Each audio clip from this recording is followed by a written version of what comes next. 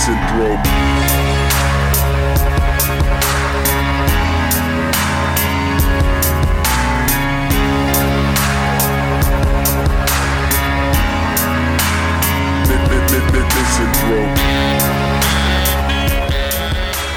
It is Sunday evening here, the final Sunday of November, lads.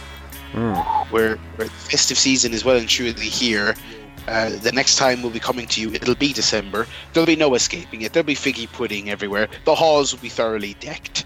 It's the ChairShot podcast coming at you again with our post-Thanksgiving, post-Black Friday, pre-Cyber Monday, I guess, edition of the show. I'm one of your hosts, Barry Murphy, joined as always by my ever-dependable co-host. First of all, Mr. Paul Griffin. Hello, Barry.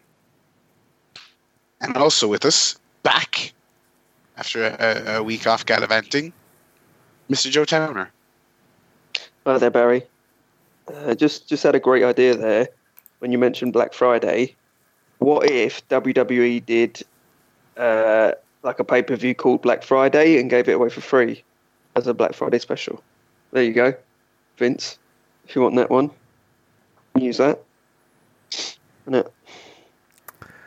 Yeah, I mean they did do Cyber Sunday before. That's Cyber Monday. No, it's not the same thing. No. I don't get the point of why it was called Taboo Tuesday in the first place. What was the taboo about it? Because they had to, because that's how they name pay-per-views, and they had to come up with any kind of like negative or word that implies danger or like it's literally all. I'm assuming it was like either that or like Turbulent Tuesday or Tumultuous Tuesday. Ironically, Taboo and Turbulent are now banned words in WWE. So. Sure, look it. Yeah, but and you know what? I just want Taboo to go into the Hall of Fame like his uncle the Sheik. You know? Oh Christ! that's Dwayne Johnson Buster Bad. Is what that's his Pro Evo name, Taboo. Anyway, Sabu Tuesday. We're in good form anyway, lads. We're going to talk to Joe about his trip and all that other stuff. You might notice for about 60% of the year this is the case. I'm a little bit hoarse today, folks. It's not just because of the season. The fine folks, Munster's premier wrestling organization, Phoenix, back in what are you sniggering at? They are like what? Who Munster's. Oh my god! What a quantifier that is. Oh, pardonnez-moi. Fucking, we didn't have leak slip and the Galway guy and the fucking... Hang on a second, don't you besmirch the good name of Irish Whip wrestling in a car park in leak slip that one time. And they've done it more because I have a friend who was there last night who is from League Slip and she has also seen this thing you're referencing. And let's not forget the one time it started raining, so they went like, take it home, brother. They didn't have any Cody Rhodes issues in that match. Fucking take it home, brother. Pedigree and out the door they went. Let's go straight to the stunner spot. It was legitimately a pedigree was the finish. Oh, and God. straight into the van, the hideout. Was it Trent 7? Hey? Was it Trent 7? It wasn't. This man made Trent 7 look svelte in comparison. Alrighty. Anyway, so Phoenix was here last night. Always a good night out. Have they ever done a Monsters Ball match? Nope, they should. The puns are rolling in tonight. Yeah. Monsters Ball. That's brilliant. And it's like, it's funny you mentioned that. I had an idea. I'm going to say something now on the podcast, something that I thought was too shite to even tweet. So you're getting like Twitter joke cast off. How bad is this? Because he tweets everything. Right? It was like, remember the old Monster Ball matches? The premise was that the lads would be locked up for 24 hours without food or water. Do you remember that? Was that a thing? Was that part of the original Monsters Ball game? I think the first 2 or 3, it was like the first one was like Jeff Hardy, Abyss, and Raven and one other lad. Raven and Monty Brown, I think it was. Monty Brown, I think that was it. But the commentators were like, my best Mike Janae voice. The competitors have been. This is Obama. I don't know why Obama is calling TNA. But have been locked up for 24 hours without food or water or sunlight. Would they not just be weaker at wrestling then, if that was the case? Those wacky TNA things where it's supposed to be, it's going to be even more. And Monty Brown has fainted on his way to the ring of dehydration. I was thinking, is there a way TNA could do that again, but instead of 24 hours without eating, it's like all the participants are doing No Nut November. I was going to say it could have been 24 hours with no heating, like TJP used to have when he stepped outside the fucking building. I might pitch that to Phoenix though for the Munsters ball match. Just no wanking for a week before you have the match. Oh my God, the testicles on Murphy. Oh God, Marion Armstrong just absolutely bursting at the seams. Anyway, so yeah, Phoenix was great. Oh, seams. They did another LJ Cleary Steve Savage match in the main event, which they did one last time. LJ cheated and won, and they set it up back then. They blew it off here. Savage won. The atmosphere was great. The More Than Hype boys, wonderful heels, little dweebs, little fucking twerps, just getting in the crowd's face. They were so fantastic. We had a little chat about it after the show. Me and some of the fellas who traveled down for the show, and they were like, when the day comes when they turn in OTT, it's going to be great because they're great in that role. But yeah, it was a fun time and all that, and I'm feeling the effects of it today. But I strongly recommend anyone in the region. Go along to a Phoenix show if they come to your town. They announced a show in Waterford. They run in Cork every month, and they do the occasional Limerick show as well. So always recommend it. And if you're an out of towner, I say it is, and you want a good, it's kind of more of a go there for the sesh while you're at a wrestling show. That's kind of more the vibe. It's not like travel for like OTT for like supercards. It's a different vibe, but it's a good crack. So I had a lot of fun. I took Friday off work. Just because I wanted to. So did I. I went to that time of year where we have to kind of either use up our days off that we stored or carry them forward, and I don't want to carry that many forward. So I'm like, all right, Friday off, I'll do my bargain hunting. Partake in the despicable tradition that is Black Friday. Partake in that, and then also I took Monday off because I knew I would be in the state I currently am in, so I able for work tomorrow. So yeah, I'm chilling at the moment. I did go shopping. I got myself a new coat. Right. Very nice. It's 120 down to 60. Yes, I'll take that. Thank you very much. I got some games I'll talk about during the old game guff. And I think that's it. I think that's it. Yeah, I'll talk about the games in the game guff. One thing I didn't get discounted because it just wasn't on sale was Super Mario Party for the Switch, which was fun. And I don't think I've been up to much else this week. If one of you other lads want to kick off the old life golf, what about you, Tiny Boy? Where you been? What you got for us? Well, I was off in the United States of America. So I went back to Los Angeles for a few days.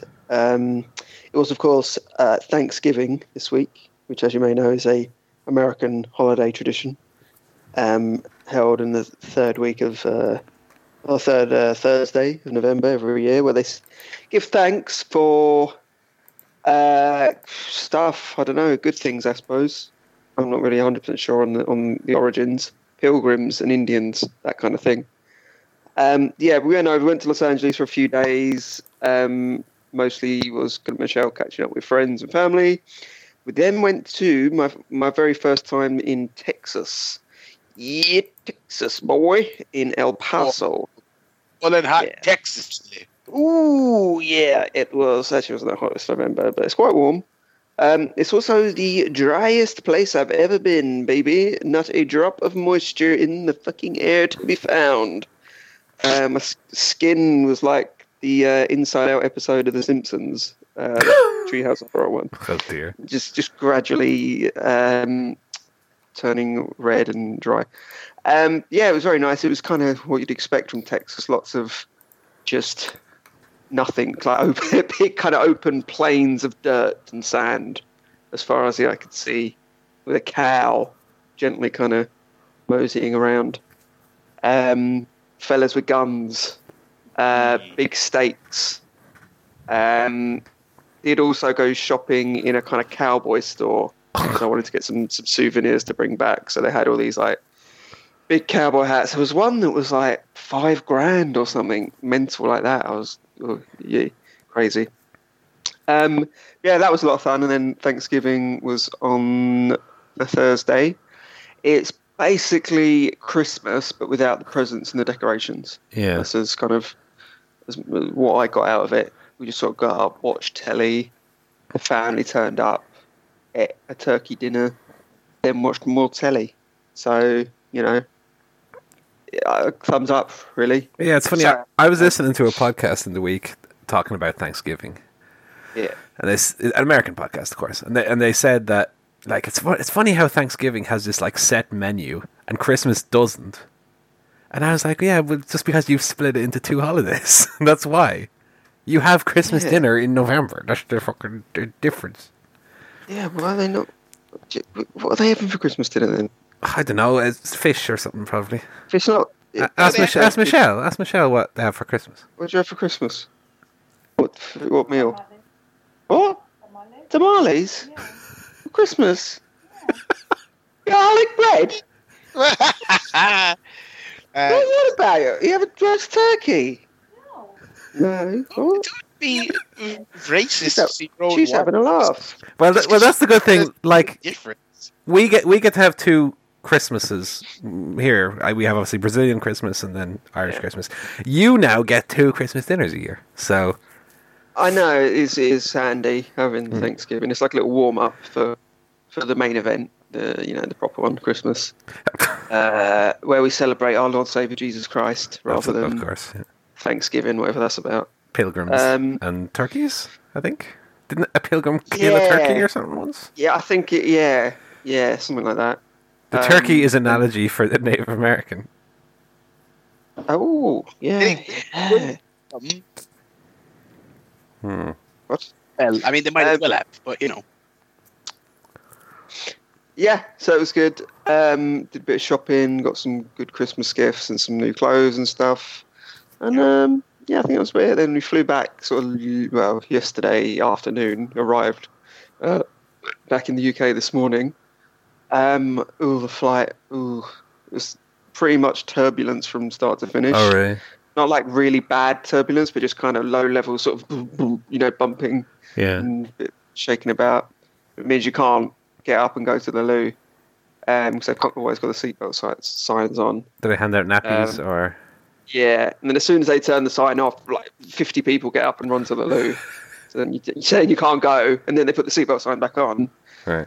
Ah, dear. They did have Wi-Fi on the plane though now, which is interesting. Hello. I didn't get it because it was like 20 quid a go, and to be honest, I can last 10 hours without Wi-Fi. Yeah. That's an exciting new development. It was good. It was nice. It was very warm, and then we got back to London, and it was about 9 degrees Celsius. We were freezing our bollocks off. And how are you as a flyer? Was the turbulence an annoyance or something that was kind of playing on your mind? It doesn't bother me too much. It's when the plane kind of dips up and down, almost like a roller coaster, and you get that sort of hanging in midair sensation. I don't like that, right? Because I don't really like roller coasters either, to be honest. No, neither do I. I've been to Disney. Yeah. I've been to Disney. I also do kind of assume that as soon as anything there's any kind of noise or sort of weird stuttering, A little rumble. as we're going into land, I assume we're going to crash. That's it. Yeah, it's dead, whatever. Sure, we lived a good life. It turns out it's always fine. So don't worry about that. Very good. What about you, Paul? What you been up to? Not much.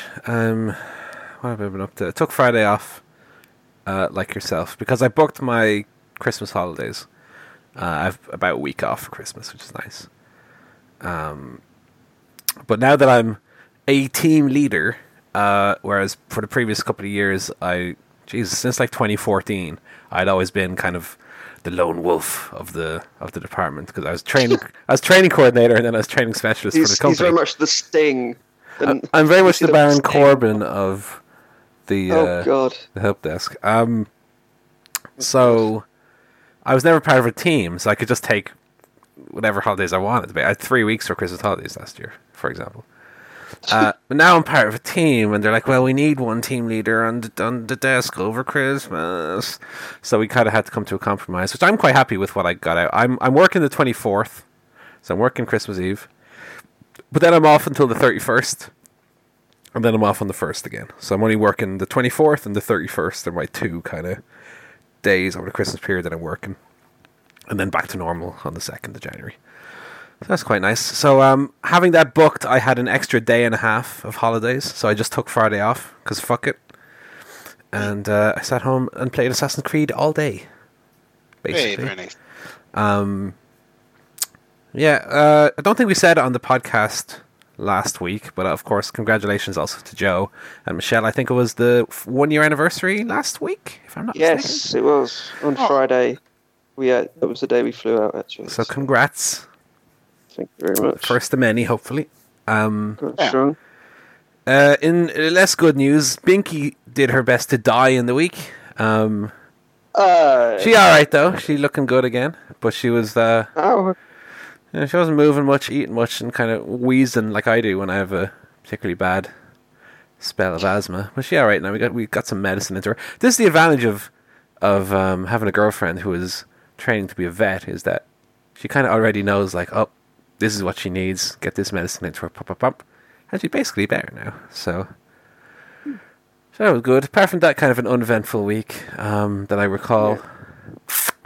Yeah, just a lot of work. I'm kind of starting, because I can't even speak. Starting to get a little bit burned out by work, because I was, for a couple of weeks, the only team leader on a department of about 60 people. So a lot to manage. Luckily, everybody's back now, which allowed me to take a day off. Finally, I think it was my first day off since August. But health-wise, I'm good. Not much happened this week. I did. I guess this is where I'd put it. I don't really want to do a full guff about it, but I watched quite a funny fight last night. It was Chuck Liddell against Tito Ortiz 3. Yeah, that was last night. Which was last night. Which was promoted by Golden Boy Promotions, the Oscar de la Hoya Golden Boy. And Barry, I reckon if you had gone in there, you would have beat the shit out of Chuck Liddell the way he looked. I nearly had our LJ clearly by the throat last night, so I was busy myself. I assume, have you seen the game, I assume? No. Oh, God. I have not seen. You talk about the fight, I'll find it for you. Okay. Chuck Liddell was throwing punches at the speed of a glacier. He's like 48 now. He's getting up there in years, but it was Kimbo Slice Data 5000 bad. It might have been even worse, to be honest. No. Not worse in the sense that obviously, Dada and Kimbo were just exhausted. Chuck Liddell didn't fight enough to be exhausted. He was just moving incredibly slowly. None of his punches connected, but even if they did, I don't think that they would have had much impact, because they were very, very, very slow punches that Ortiz could just kind of lean out of the way of them. And then Tito, I don't know why, but started the fight kind of a little bit apprehensive. But then once he realized that Liddell literally couldn't hurt him, he just knocked him unconscious, and then that was the end of the fight. And it was very, very sad. It was kind of like it reminded me a bit of Crown Jewel there with Undertaker and Triple H, and it was a little bit of that where you're watching and going, this lad probably should not be in there fighting. To be fair, Tito Ortiz, who has not retired and has continued fighting, unlike Liddell, who's been retired for 8 years. He looked fine. He looked like he could probably still go, more or less. But Liddell looked dreadful. Right, let's see what this GIF is then. All right, Barry Murphy giving the finger here. All right, yeah, very good. Yeah. So yeah, apart from that, not much. Okay. Well, what else we got here? We'll jump into one of our guffs next. Any teleguff to speak of? I don't think I've watched anything. I'm catching up on The Good Place, but that's about it. What are you guys watching? I watched an episode of Spooky Hell House, or whatever it's called. The House of Hill House. Hill House. Rolls off the tongue. We watched episode 5, which I had heard was very good, which is the one about the bent neck lady, if I'm remembering that correctly. Enjoyed it very much. We have kind of slowed down, though, to the point that I'm only watching one episode of this a week. Which, as you recall, is how television used to be, children. But I thought it was very, very good. I will say, about 10 minutes into the episode, I did correctly predict what the end of the episode was going to be. So that made me feel all clever in that. But yeah, super, super good show. I've heard episode 6 is a banger, so I'm very much looking forward to that. The reason, though, why we've had to slow down a bit, I suppose this should have been Life Guff. Of course, Natty is in university studying to be a vet, so it's around this time of the year she's due quite a few assignments, so she's working away at that. I spent my Tuesday evening doing maths with her, doing statistics and probability.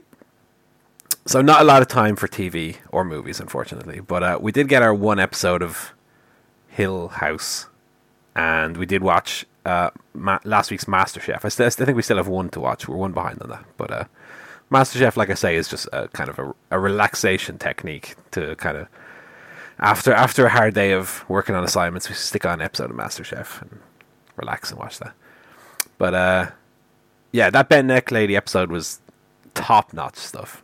Like, pinnacle really TV stuff, yeah.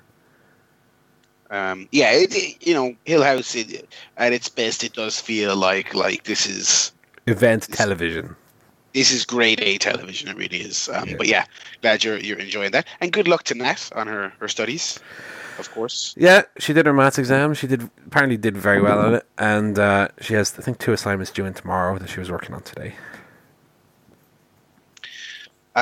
What about any music, Goff? What you listening to this week? Just a wee one this week. Funny one as well, because like you mentioned when you discovered the Frank Fields EP there, they were using Spotify's Discover functionality. So I was doing that this week, listening to a few random songs. So there's one or two, I don't remember what they were now. But there's one or two that were alright. And then there was one song that I was listening to that I just kind of got into and was grooving along to. And I looked up what it was. It was by a band called The Network. Off an album called Money Money 2020. I don't remember what the track was called, but it was that. And I was like, this is good. It was kind of like an aggressive kind of new wave. So it was kind of like fast tempo, and I was enjoying it. And then I looked up who The Network were, and The Network was a side project of a band that I do not like at all, baby. Green Day. Oh, wow. Really? Yeah. I mean, to be fair, I thought the song was really catchy, and I thought it was really good. But when I found out that it was Green Day, I was like, "Oh, do not listen to it again." To be fair, I don't like Green Day at all. But I thought, as a blind kind of taste test, I did enjoy The Network. So, that's good. Yeah, that was good. There's a few other ones that I surprised by stuff like that, because if you had known who they were before ahead of time, you probably wouldn't have bothered. Well, to segue a little bit to movie guff this week, there was a movie that I started watching, and I got about 5 minutes into it, and I just turned it off because I was thinking I was not in the right mindset to watch. I'd got in my head that the movie I was going to watch was like super boring, and I just decided that it's a movie that deserves more of a fair shake. So I said, okay, I'm not in the mood to be watching this. I'm going in with kind of a prejudged opinion of it. So I just turned it off and said, okay, I'll come back to this in a week's time when I'm more in the mood to sit down and watch it. Yeah. So, as shown by that is, you can go into whether it's music, a movie, video game with certain biases that are definitely going to color your opinion of it.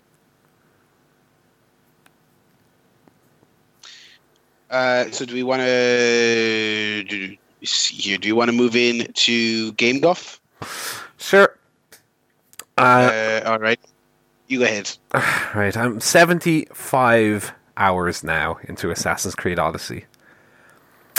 And what more can I really say about it? One thing that's kind of striking me now, this late into the game, is previously I'd point out that it was just very long. That was kind of one of the things that I didn't like about it. I wish it was shorter. I don't think actually the length is really the problem of it, as much as like Spider-Man was, but Spider-Man to a much lesser extent. It's just very repetitive. Yeah. Every new area you go into is like, okay, you have your one camp there, kill the captain, loot the 2 treasures, find the tablet or whatever, and just do that 500 times. And I'm just really, really tired of it. I have most of the map uncovered now. I'd say I probably have another 15 hours or so until it's beat and platinumed, and then I can move on with my life. But my plan originally was to beat Assassin's Creed and then play Twilight Princess until Christmas. But I've actually just started Zelda already because I just can't play Assassin's Creed so much. I need to play something else to kind of cleanse the palate and then go back to Assassin's Creed for another 5 hours or whatever.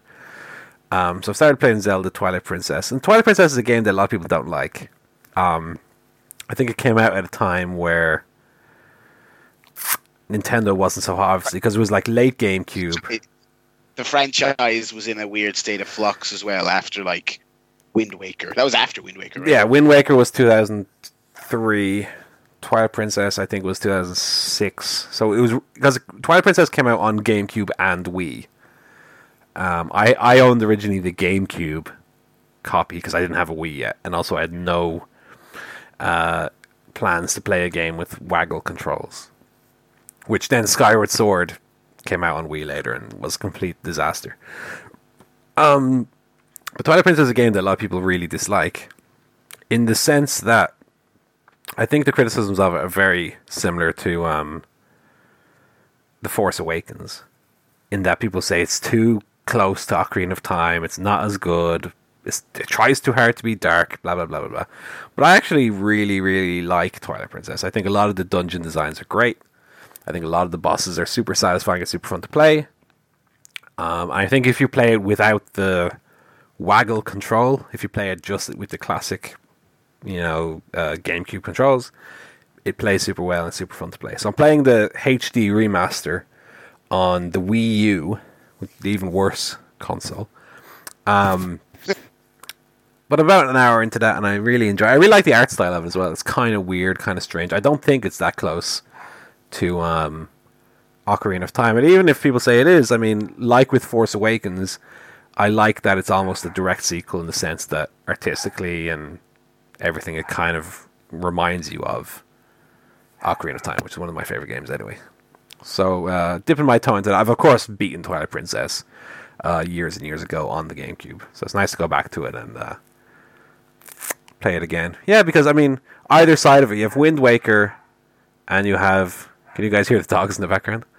Yep. Shush! Dogs.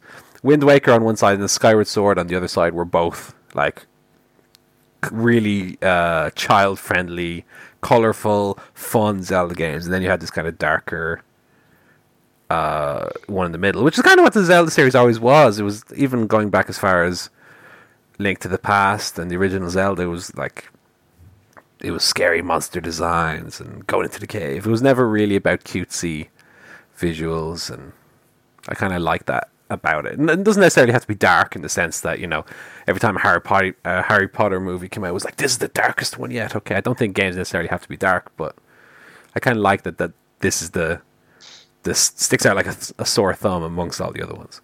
And Wind Waker is obviously excellent. Skyward Sword I don't particularly like. So this was the one that I decided, because I feel like this is the one that I'm least familiar with as well, because I think I've played through Wind Waker maybe 3 times, Skyward Sword I beat once. That was enough. I will never go back to that game. Twilight Princess, though, not so fresh in my mind. So it was nice to go back to it and play through the opening hour or so again. I think it's not that long either. It's probably going to take me about 35 hours to beat, which is doable before Christmas. And, of course, for Christmas, I'll hopefully be getting Red Dead Redemption 2, Hitman 2, and Smash Brothers. So I'll have loads of options of games to play by then. But I really want to get Assassin's Creed finished, which hopefully I'm no more than another week or two away from. And then it's just Twilight Princess until Christmas.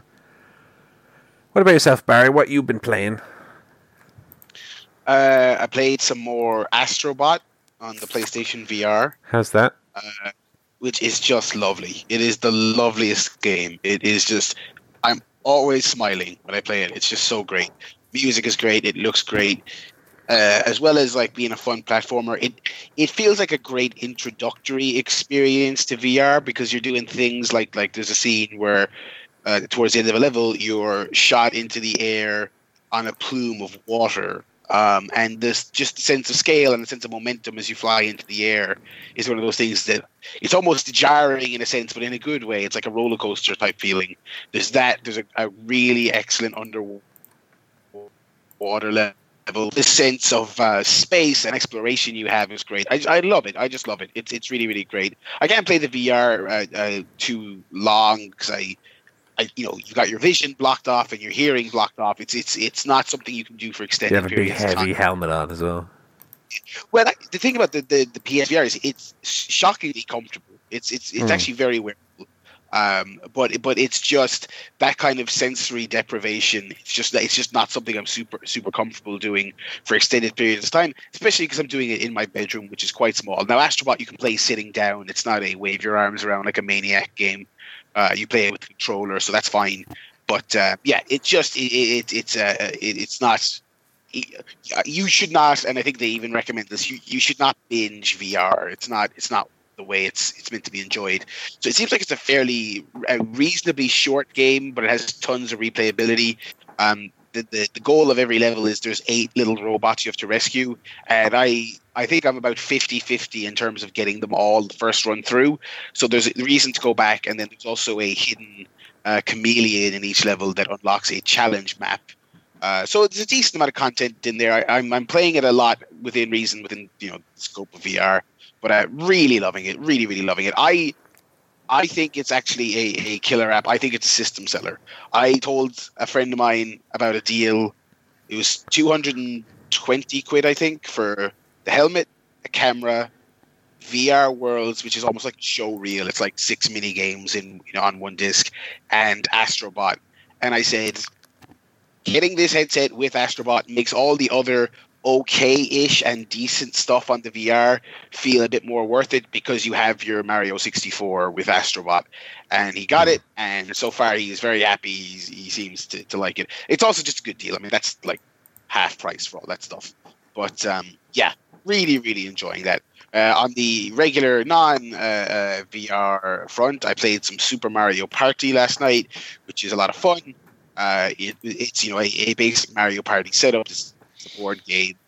You take turns rolling a dice, going around a map, trying to buy stars. You play mini games. Some of the mini games incorporate the HD rumble and the motion controls, which actually highlighted one of my issues with it. I had 2 Joy-Cons and a Pro controller. You can't use the Pro controller at all in the game. If you have 3 or 4 players, you have to have 3 Joy-Cons. You cannot just have any old Switch controller, which I thought was a bit of a bummer because, I spent 80 quid on the Pro controller. Yeah. And the idea is that it has motion functionality in it. It has HD rumble. It has amiibo support. I mean, that's kind of how you justify the cost of it. It's a great controller, first of all, but also it does all the stuff that your Switch Joy-Con should do. But then when it's like, oh, well, it's not supported in this game for a first-party Nintendo game as well, it's a bit of a bummer. So I had to kind of borrow one off my roommate. So, but yeah, other than that, it's fun. I don't know if I'm going to get a whole lot of use out of it. It's obviously, as the name implies, a party game. But I had some fun with it. And I'm also playing The Messenger, which is an extremely accurate Ninja Gaiden style game, sort of with an NES 8-bit aesthetic and soundtrack. Really great. I don't have a lot of nostalgia for the era, but it's a solid platformer. Controls well, looks nice, soundtrack is tremendous. Again, if you're into that era of music, they've put a good twist on it, and surprisingly funny. There's a lot of very witty dialogue in it. It's a little bit fourth wall breaky, but again, it's they're making a nostalgia game based on like a 30-year-old genre and system. So I think they have to kind of be a bit more nod and wink with it. But yeah, I actually shockingly laughed quite a couple of times playing it, which is a pleasant surprise. And I got that on the Switch eShop. I think it's still on sale. That's like 15 quid. I would recommend it at that price. It's if you like that style, if you like your old Ninja Gaiden games. Yeah, and I think that's it for me for games this week. Do we want to jump into the old movie guff? Yes. Let Joe go first. I have just watched one movie this week. I watched that new Grinch movie for some reason. Oh, God. How was that? It was alright. I would not recommend it, but it's like if you want to see something Christmassy, it's like not bad. The cast is really good. It's like Benedict Cumberbatch is the Grinch. Kenan Thompson voices his best friend. And some other interesting names in the cast. But yeah, it's okay. It's okay. It's very by the numbers. They didn't reinvent the wheel. They told the Grinch story again, and it's decently animated. Yeah, that's all I have for movie guff. It's been a quiet week for me, so I'll let you boys take it. I actually watched the Jim Carrey Grinch, or most of it anyway, on Thanksgiving. That's a weird fucking movie, isn't it? It is. Oh my God. The creepy faces, the weird camera angles, it's demented. And that's a Ron Howard movie, all the weirdest. Yeah. What are you doing, Ron? I kind of like it because of how weird it is. I find it very off-putting and creepy. It's almost it's almost got horror movie elements to it, and it's got Jim Carrey at his wildest.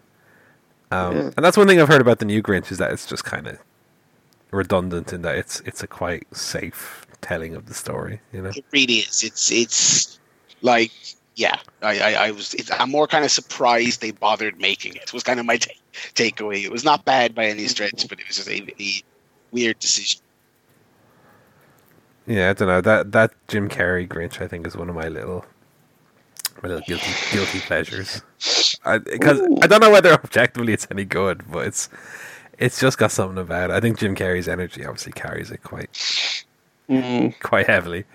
And it's just so fucking weird, yeah. Even all the like character designs, all the little noses and stuff is so odd. Everyone looks real fucking weird in it.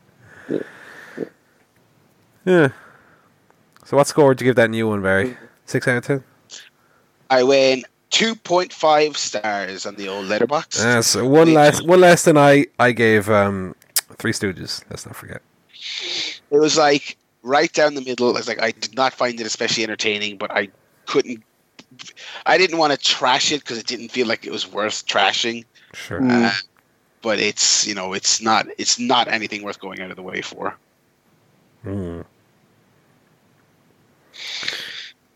Well, I watched a few movies on the plane. Go for it. So kicked off with latest Marvel. Well, was it the latest Marvel release? I don't know. You can I think it's probably another one. Keep track. Ant-Man and the Wasp, the sequel to everyone's favourite blockbuster, Ant-Man. This time it's got a woman in it, and she's the Wasp.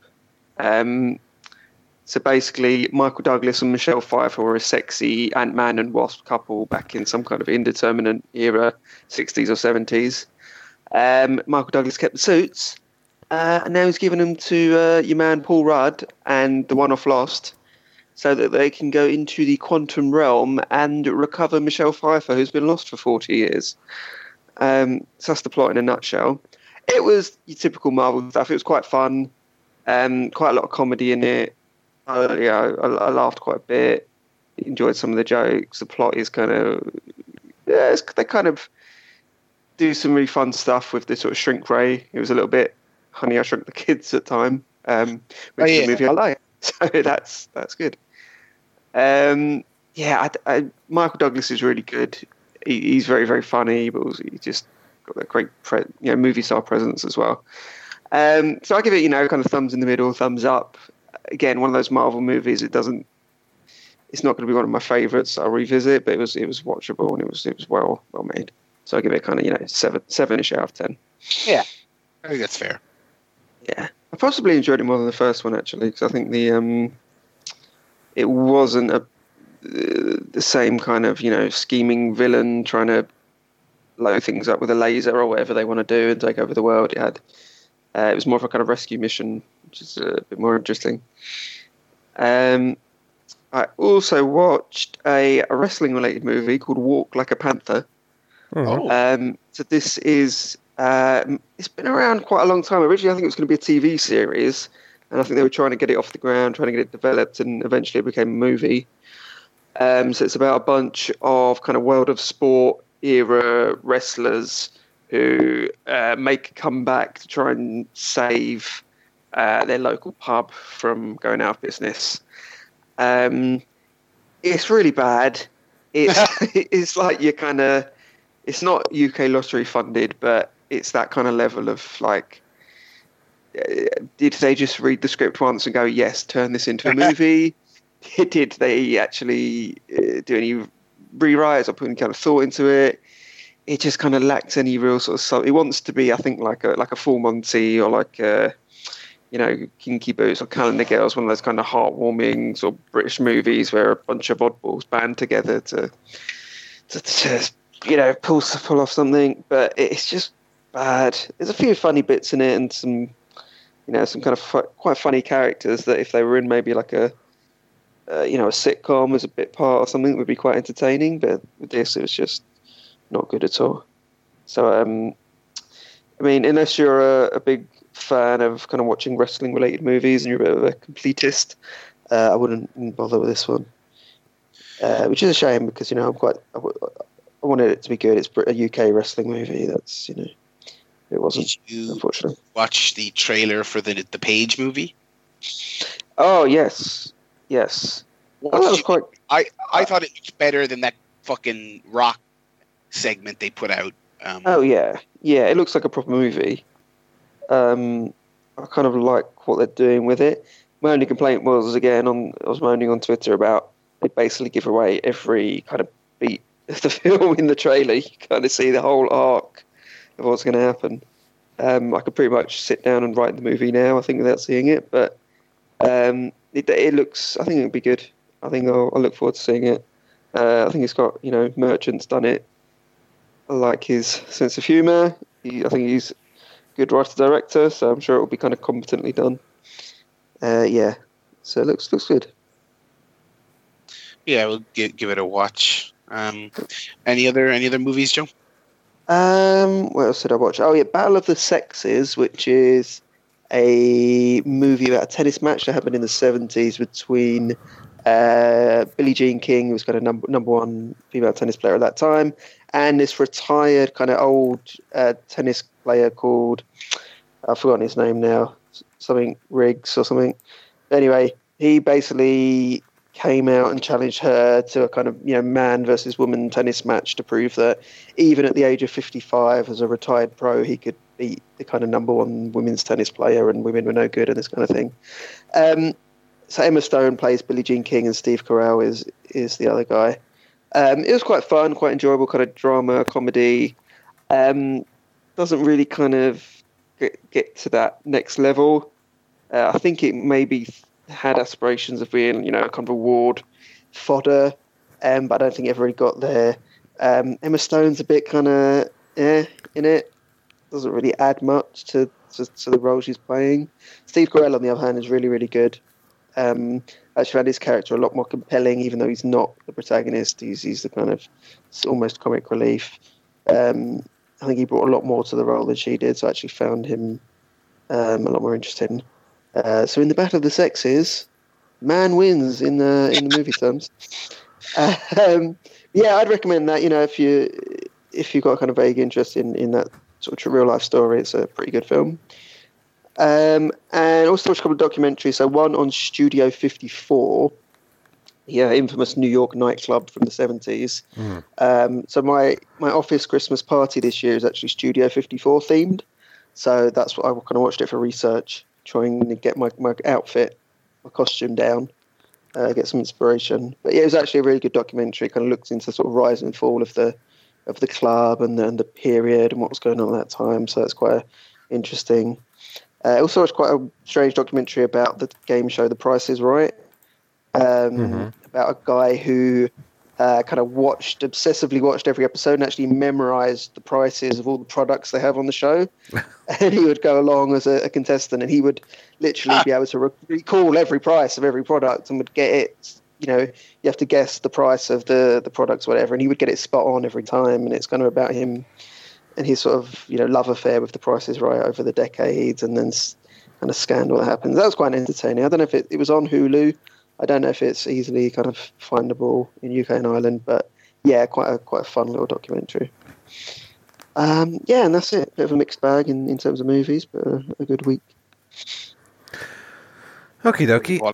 As I mentioned, I started to watch First Man, which is the new Damien Chazelle, is that the guy's name?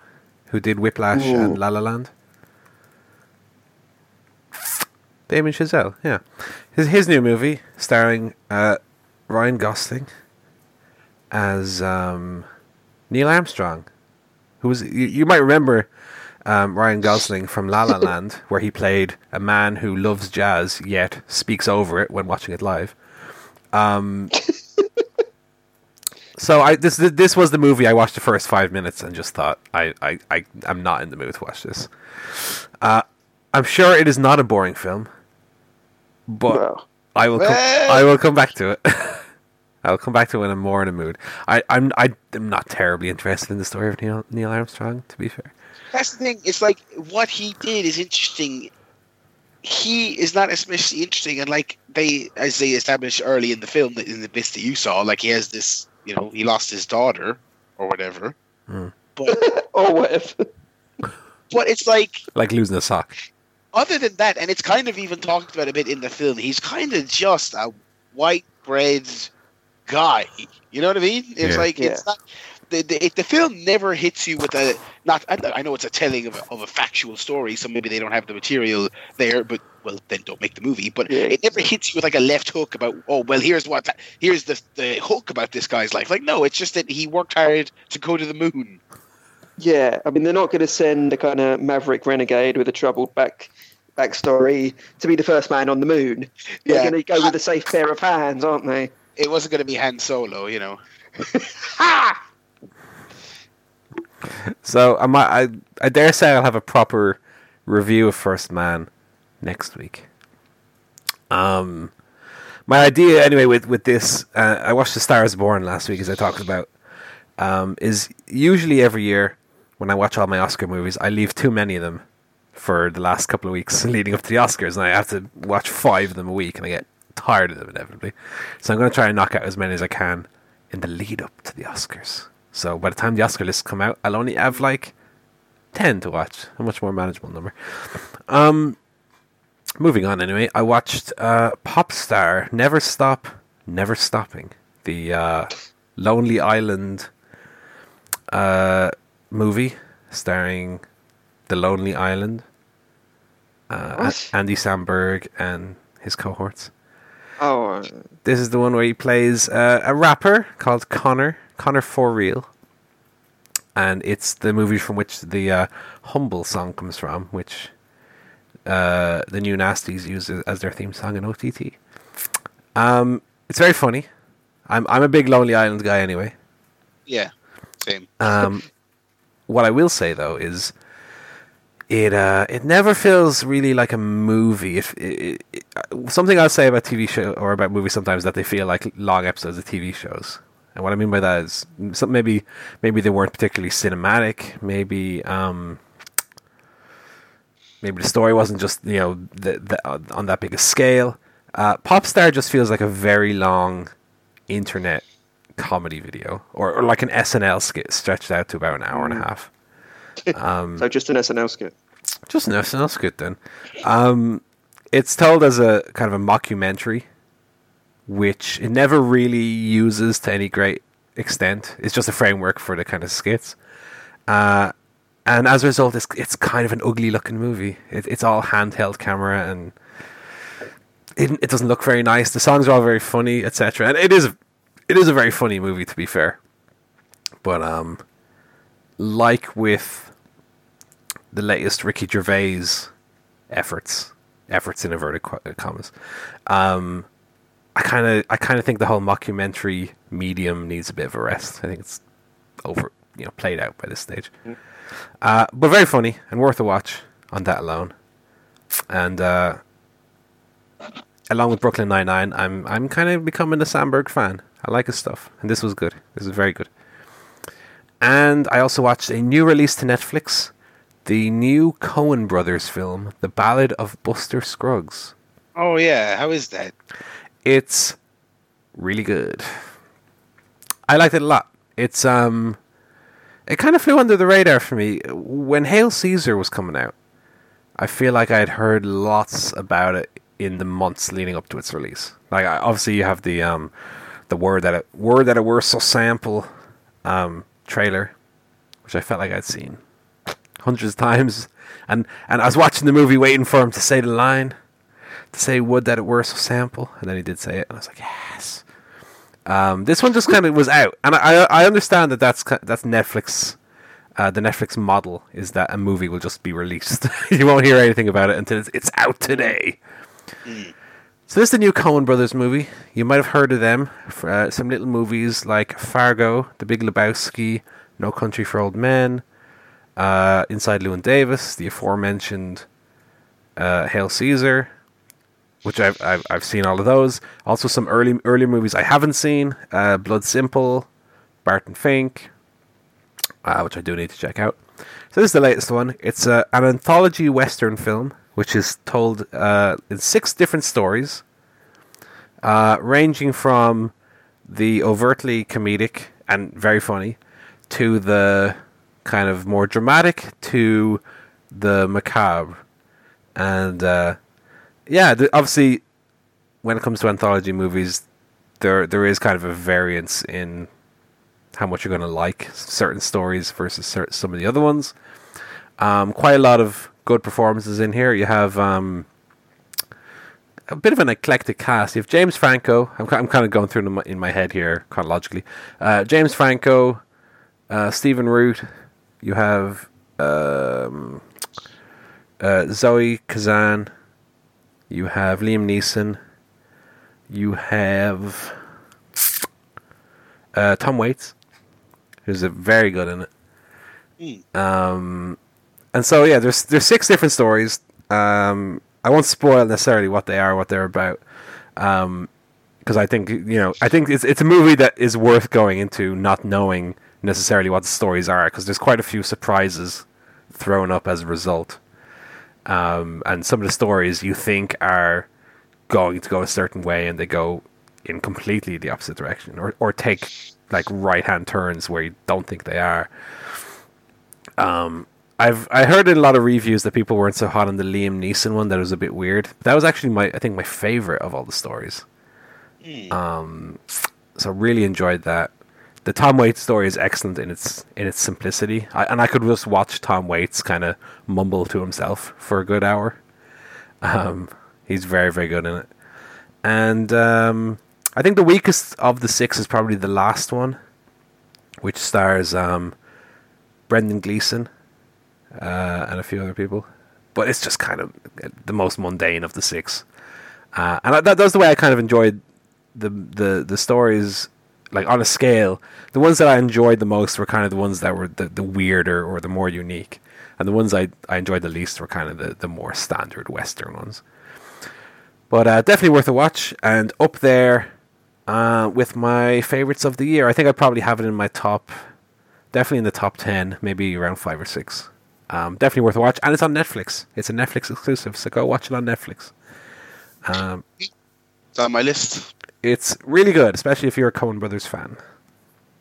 Definitely up to their standard. Better than Burn After Reading. That's kind of my benchmark. If anything is better than Burn After Reading, I'm in. Because Burn After Reading, I wasn't so hot on.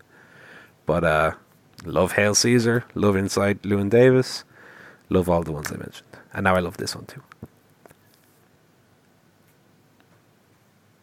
Alrighty. And I think that's all our movies this week, is it? Yep. Paul, you got an email? I do have an email. This email comes to us from Mr. William Sewell. Subject: The Griff thinks. Now, don't stand up out of your chairs too quick, gentlemen. Okay. Oh, hang on. Hang on a fucking. So Will says, "Sorry, I'm a week late on this. Life gets in the way." Which reminds me a bit of Jeff Goldblum in Jurassic Park saying, "Life finds a way." Gets in the way. Life finds a way. Yes, life. Yeah, Undertaker. I tell you what, that would be one of my goals in life. If anyone out there has the connection, maybe Michelle, we get Michelle on this because I know she's got the Hollywood connections. If we can get Jeff Goldblum to record the Explain and the I Wondertaker intro, I think that would be a thing of beauty. Explain and I wonder. I often wonder about.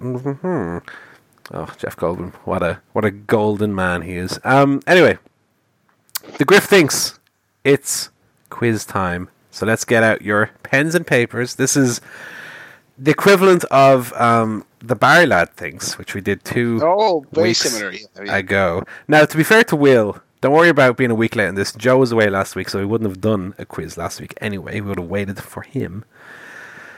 But, so, we have 7 questions. For those who missed the amazing The Barry Lad Thinks from 2 weeks ago. Yeah. First of all, go back and listen to it. But second of all, what the quiz is here is there are 7 questions that I will give an answer to, whether correct or not is irrelevant. The idea of the game is for Barry and Joe to be as close to my answer as possible. So, what we'll do here is I'll read out the question, and I will write down my answer so that it cannot be changed. Okay? Joe and Barry will then give their answers, and whoever's the closest will get the point. Okay? So, question number 1. What does the Griff think? How many hours of CSP are there? Oh. Okay. Let me think out loud. This is number.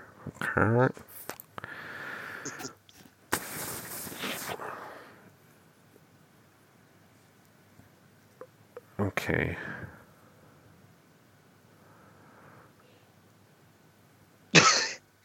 Okay, so take a song. Okay, I've got my answer for that. So, let's go. Okay, Joe, do you want to give me yours first? 7. Wait, it's hours, right? Hours. How many hours of CSP are there? 777. Okay, very specific. I'm going to go 820. The point there goes to... Oh, it's very, very close. Very close. I think the point goes to Barry on that one. Oh, Sorry, I said 805. Oh, yes, lads. 805. Because we every episode is give or take an hour and a half, 2 hours. This is 417 times 2 would be 834. But I didn't think... not every episode is 2 hours. I went a little bit short on that. But that's 1 point to 1 point to Barry on that one. Here we go. I'm finally going to win a fucking quiz. All right, come on. Okay, number 2. This one could be anywhere. Number 2. What's the most pints the Barry lad has drank in an evening? No. Okay. I'm gonna say somewhere around that. Oh God, I really have no idea. This could be like either the kind of mundanely little or grossly huge? I think it might be grossly huge. Okay, well, I've already written down my answer. So, Barry, do you want to give yours first this time? Okay, 10. 10. Joe? I go 11. Oh, sorry. I said 9. So that's 2 for Barry. What's the correct answer, Barry, by the way? So I don't know, but I would say, yeah, like if we're including like Can's head before I go out, I would include Can's head before you go out. 10 or 11 or 12 would probably be the well, if you said most ever, like probably. Yeah, most ever. It's not. You know. Probably like I'm sure there was probably a time I did like 15 or something like that. That's a lot. Okay. Don't know how I'm alive, folks. Barely hanging on by his fingertips. Number 3. How many times has Joe voted in his life? Okay, let me think. See, I don't know if Joe's a voter. I don't think it's ever come up in discussion. I'm gonna guess though. Yeah, I don't think it ever has come up. Actually. I don't think so. All right, Joe, you want to give me your answer this time? So I'm guessing what you'll get. I'll say 6. Okay, Barry.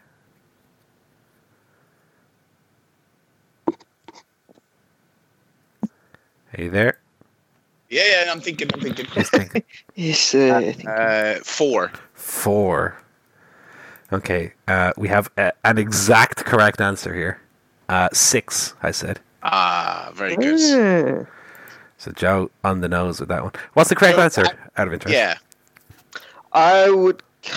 I'd say probably 8 is the correct answer. Because I think I first voted when I was 20. So that would be once every 2 years, say there's a vote, plus the Brexit one. So that comes to about 8, I think. Okay, cool. Well, the score at the moment is 2-1 to Barry. Joe, a firm Brexit means Brexit, man. Number 4. I think Joe was actually behind that one Daily Mail headline that had the judges' faces on it, and it was like "enemy of the people." Number 4. How many days is the longest WWE Championship reign? Right. Oh, how long is the? Presumably, this is like that one Bruno one. How long was he champion for? So, what do you think? What do I think? Yeah. All right. I think I've seen this number somewhere before. It's probably not right, but would that be somewhere in there? Who's first? Is it me or? Yes, we'll have Barry first this time. Okay. I'm just thinking. I'll give you 2 points on this one if you get the number exactly correct to what I thought it is. I'm just thinking back to the first time we did this quiz. My bad. Is it more or less times that Triple H has appeared on Raw? Triple H 2000. There hasn't even been 2,000 episodes of Raw. I don't know what I was doing. Anyway, I'll say 2,800. Okay, Joe. I think the right answer is going to be around 2,500, and I think Paul will get close to that. So I'll say 2,750. 2,750. Yeah. Okay, I went. The point is to Joe again this time. I went far less. I went 2,176. Oh. Let's see what the correct answer actually is. 2,803. Oh, I was way off. Okay. Barry was actually the closest. I was actually very close to the real answer. Barry was 3 days off the real answer. Sorry about that. Because I thought it was about 7 years. So I was like, well, 300 times 7. Of course, forgetting all those other 65 days of the year. So 2-2. Number 5. How many contacts does Paul have in his phone? God.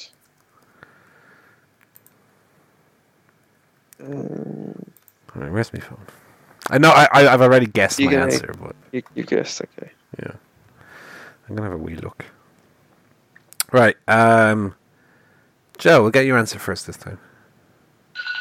I'm gonna say 46.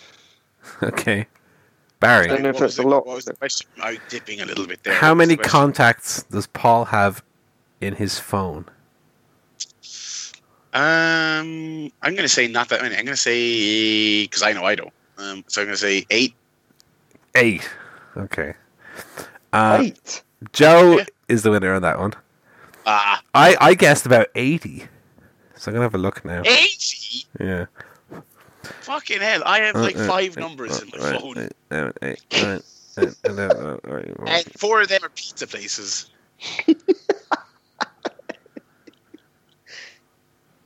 It's the same pizza place as well. He's just got the mobile phone numbers of the people that work there. Yeah, is this the driver? Hello. You working tonight? Pizza. What is that voice? Drunk Berry. I have 73 contacts is the correct answer. Because I'm a team leader. I have to have people's phone numbers at work. Oh, all right, Gareth. Jesus.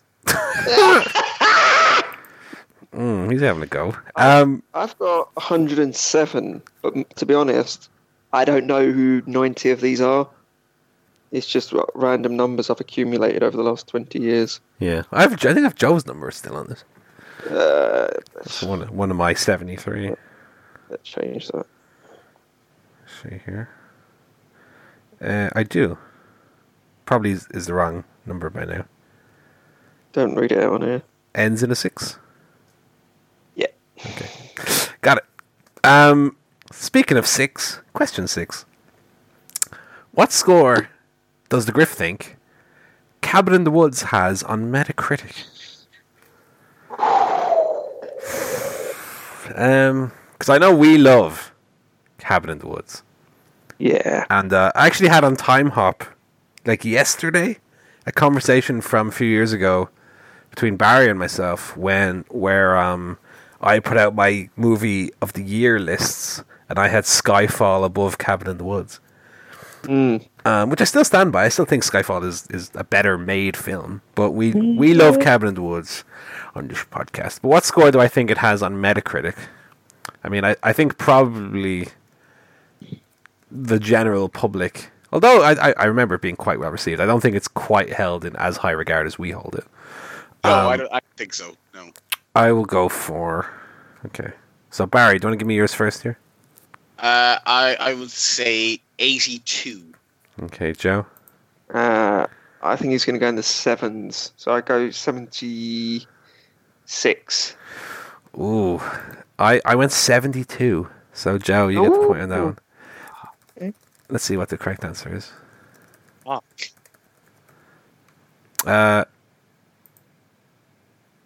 It is 72. Jeez, I got it exactly right. Wow. Well done. That was a guess. Let me just throw that out there. Okay, so unfortunately, Barry, that means the score is 4-2 to Joe going into the last question. You've thrown away your lead yet again. And then final one, and I should know this given that what I've done recently. Question 7. How many movies does Griff think Dwayne "The Rock" Johnson has appeared in? And I'll say to you guys, just to make this a little bit fairer, I don't include in that Randy Orton Eyes of a Predator or whatever. I'm talking about actual feature films. You're good, Joe. Joe.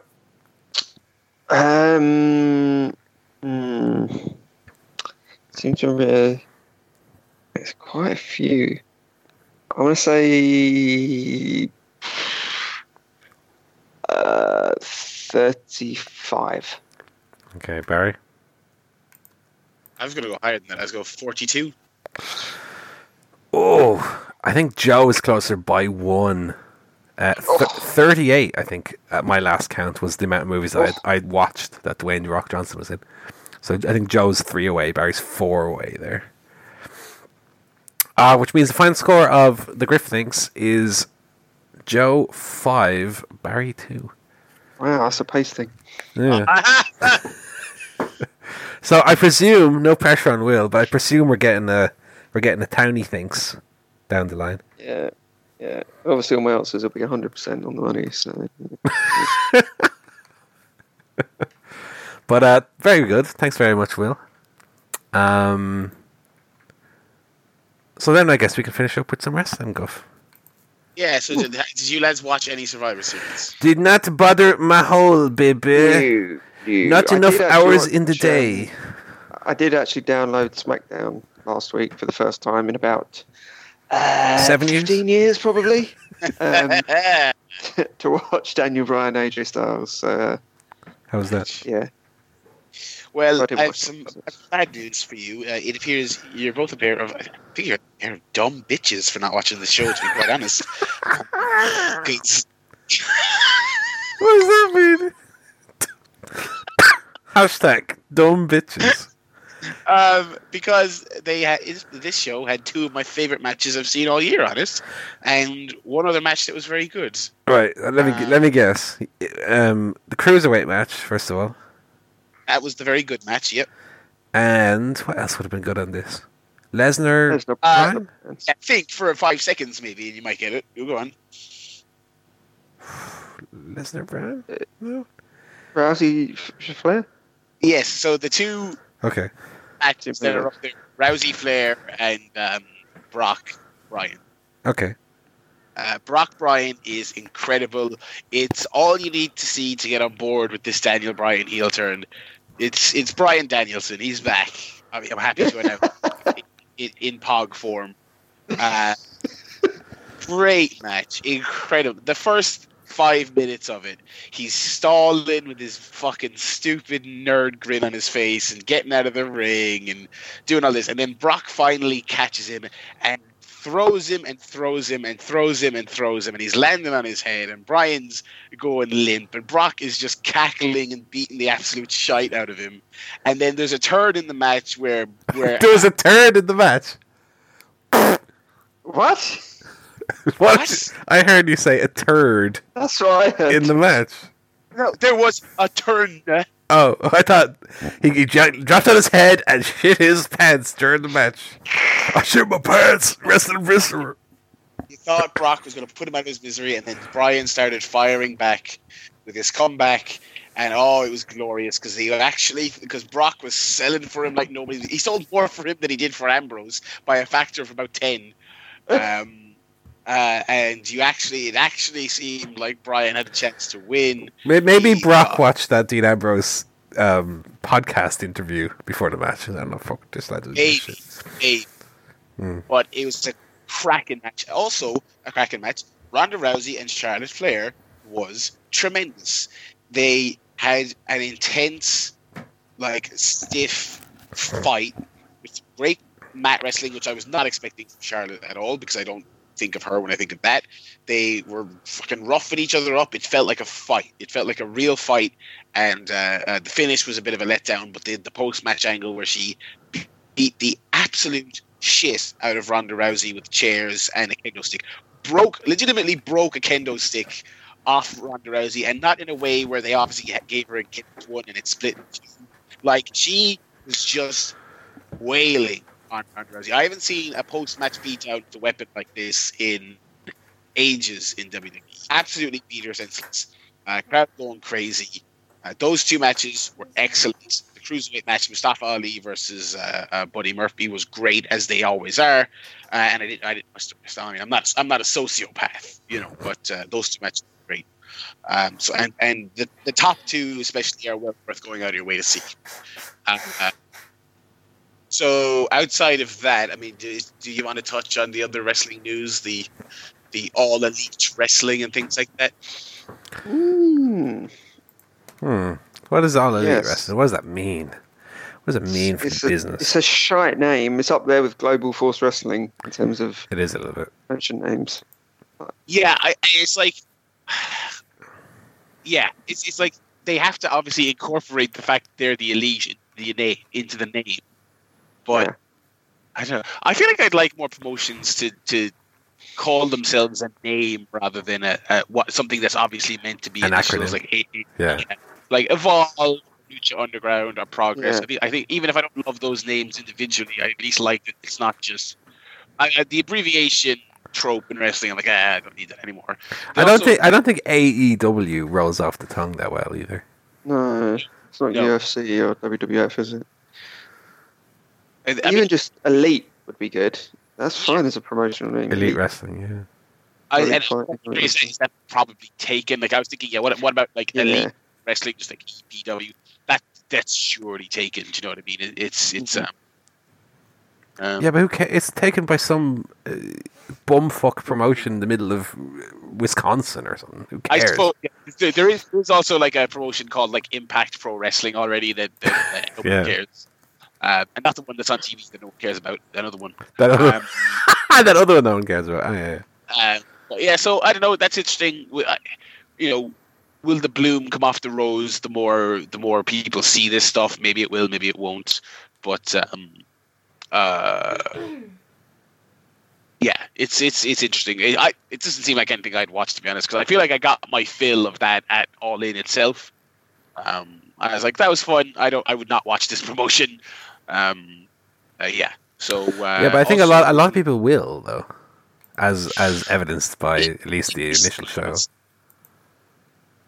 I don't know if like people would like that. I guess that's the question. I think definitely people would come into it hot. Whether or not they'd stick around, that depends on the quality of the show. And of course, if there'd be any potential for like a TV deal. Although I guess in 2018, that's maybe not as important as it once was.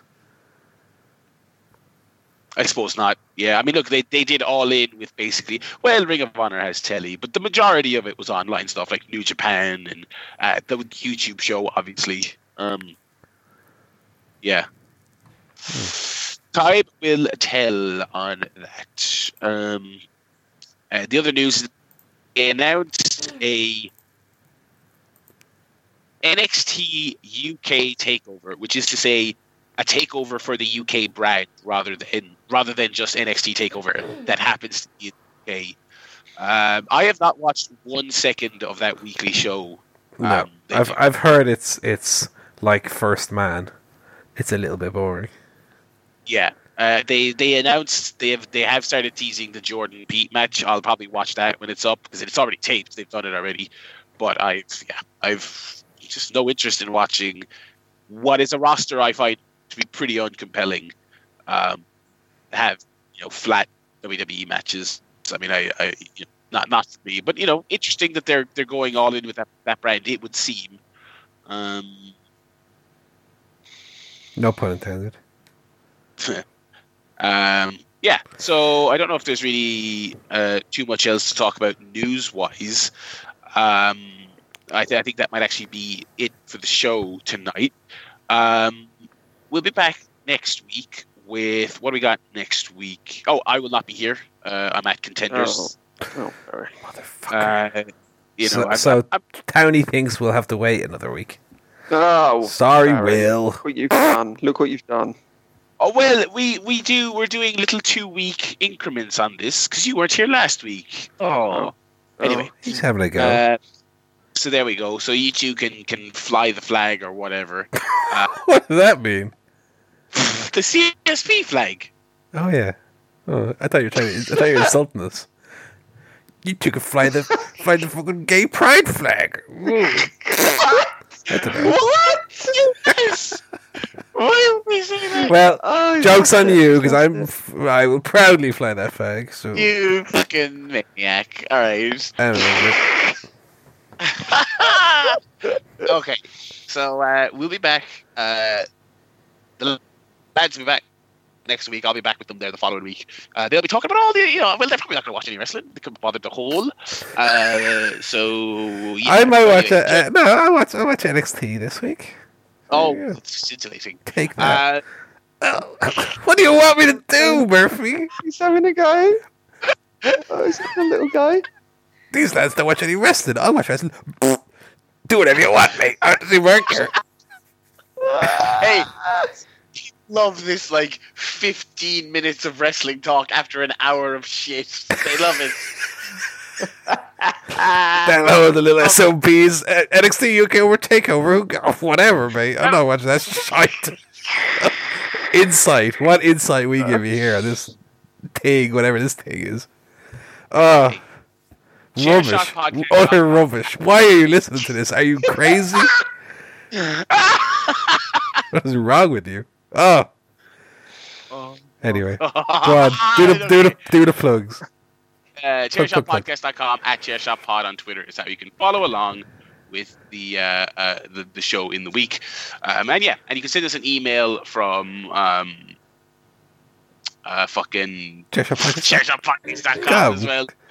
Go to ChairShotPodcast.com, go to the bottom, there's a little email button. Click that, send an email. Tell us why you listen to this. What do you get from it? Alright. Is this the worst show we've ever done? Or the best? No! Or the best? You tell us, listeners. No, some of those early ones were the pits. They were the fucking pits. Can we put in the episode rundown? We discuss whether wrestling promotions should use acronyms for names, and if one of the three of us watched a few matches from Survivor Series, that will fucking settle this. We'll be swimming in money by the end of the week. Woohoo! Anyway, that's it for P this week. That's it for the bafflingly named ChairShot podcast. Thanks for. We'll be back next week, but not me, baby. I just need a week off. Thanks for listening, folks, and do send the lads an email in my minutes. So it's goodbye from me, Barry Murphy. It's goodbye from Paul. Goodbye. It's goodbye. This is Joe Tanner. Goodbye.